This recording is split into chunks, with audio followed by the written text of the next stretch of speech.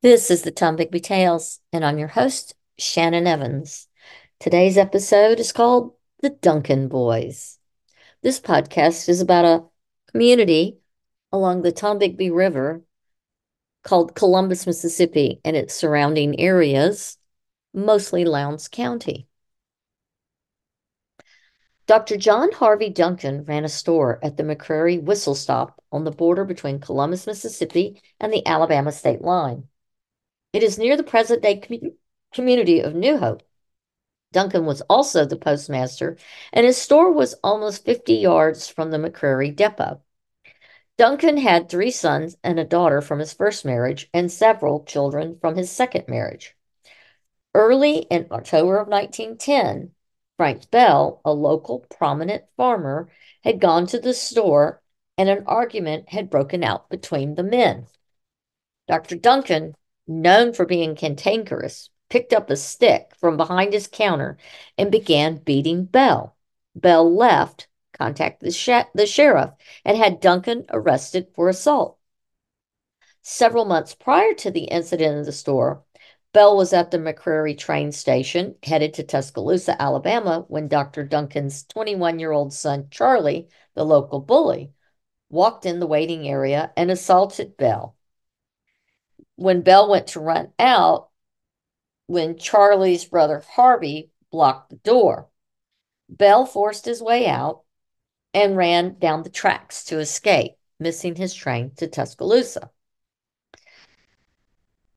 Before that case had gone to court, Bell and his wife, Marguerite Young Bell, were at the depot with their son to travel to Columbus, about 14 miles away. On that day, August 26, 1910, Bell came to the station armed with a repeating rifle to protect his wife, infant son, and himself from anticipated additional problems with the Duncan boys. He anticipated trouble with the Duncan boys, and he was right. Charlie appeared first, walking past the door to the waiting area, and stared at Bell.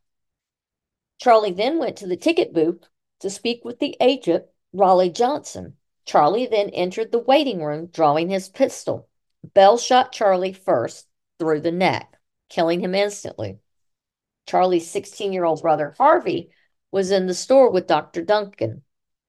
Harvey grabbed a shotgun and ran with his father, who was slowed by his cork leg that he earned after losing a limb in the Civil War, as they hobbled and ran to the train station. Harvey got off a shot, but it went wide, right as the train pulled in the station. Bell fired, killing Harvey, and then swung his wife and child up on the train to safety. They went to Columbus, immediately disembarked, and Bell went straight to the sheriff's office to turn himself in. Bell was held in the jail along with his wife and child for safekeeping, as they feared retribution on his wife and child by the Duncan family. Bell was indicted by a grand jury and then bound over for trial. At the trial, Dr. Duncan testified that Charlie was at the train station just to catch the train going to Columbus. After hearing gunfire, Dr. Duncan ran from his store to the station and found Harvey face down between the station house and the railroad tracks, and found Charlie in the station with a mortal gunshot wound in his neck. Cross-examination exposed the bad blood that previously existed between the two parties. There were no witnesses other than Frank Bell and his wife. The ticket agent was not a reliable witness, clearly fearful of getting crossways with the Duncan family. He feigned that he didn't really know exactly what happened. Bell testified that Charlie approached the waiting room drawing a gun.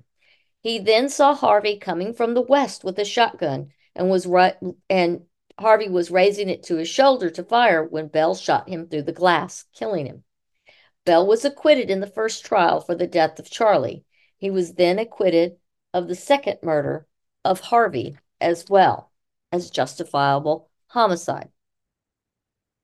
In 1912, Dr. Duncan's son from his second marriage, Shields, had a name for himself in McShann, western Alabama, and in East Mississippi in McCrary at the McCrary Station. Shields had a long-running feud with William Belcher from Birmingham, who had recently relocated to McShann. Shields was a bit of a bully himself, allegedly. The two young men had a prearranged meeting planned for that fateful Sunday morning at the M&O passenger station. Belcher stabbed Duncan first, resulting in a serious wound. Duncan then stabbed Belcher through the heart, causing instant death. Duncan then turned himself in while recovering from his injuries. He too was acquitted as there were no witnesses and he was injured first.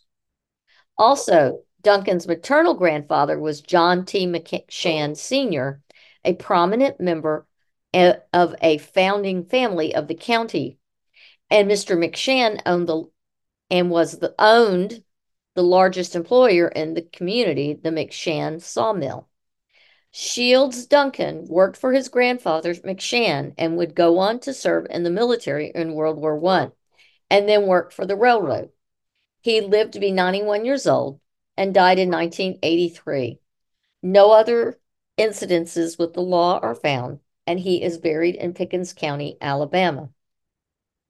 In December of 1912, another Duncan, Shields' first cousin, twice removed, 36-year-old Lindsay Duncan from Caledonia, Mississippi, shot and killed Arthur Manning, another prominent young man from the same community of Caledonia, on Christmas Eve.